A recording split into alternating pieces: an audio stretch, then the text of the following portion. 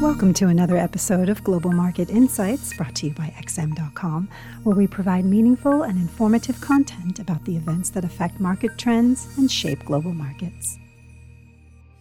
This is the Daily Market Comment podcast for Thursday, July 8th by Mario Sachikiriakos. I'm Cristina Marujos, and thank you for joining us at XM.com.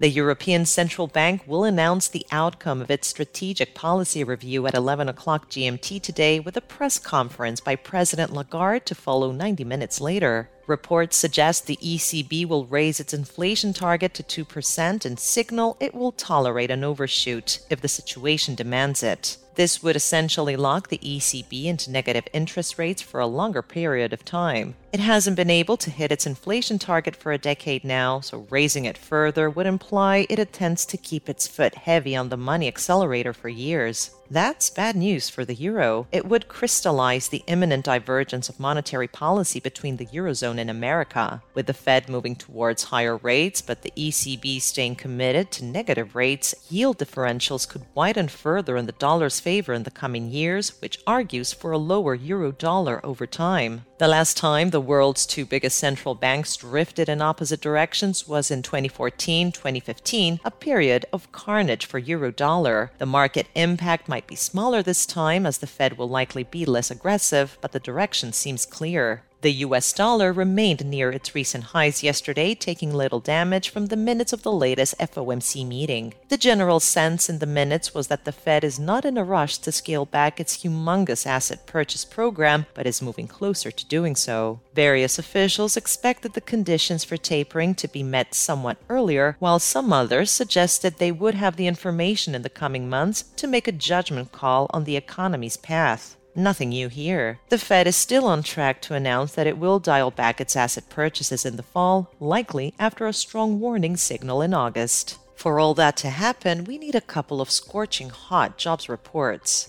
Meanwhile, the Japanese yen has been the biggest winner from the latest demolition in Treasury yields. Market participants are still mystified by what is pushing bond yields lower. Is it an epic short squeeze that's still playing out? Is it big banks swallowing up bonds for collateral purposes? Or is the market really pricing slower growth and lower inflation? We'll find out the answer by whether the move persists or not. For now, this has lit a fire under the yen, which shines in an environment of lower rates and risk aversion. Still, with central banks across the world moving towards higher rates, but the Bank of Japan not following suit, the big picture seems gloomy. In the stock market, the S&P 500 and Nasdaq closed at another record high yesterday, but the mood has deteriorated today. Futures point to losses of around 1% for the major U.S. indices when Wall Street opens today, in sympathy to equities in Hong Kong, which are down almost 3% after new regulations from Beijing. Chinese regulators continue to tighten the screws on large multinationals, especially in the tech sector, announcing rules that would allow them to block companies from listing overseas. Tech heavyweights like Tencent and Alibaba are down 4% today. Finally, oil prices remained under heavy pressure for a third session. Market participants seem to be pricing in the risk of a pump-at-will endgame from OPEC as the fallout between Saudi Arabia and the United Arab Emirates continues, with the latest bouts of risk aversion adding fuel to the retreat. Thank you for listening to today's Daily Market Comment podcast at XM.com.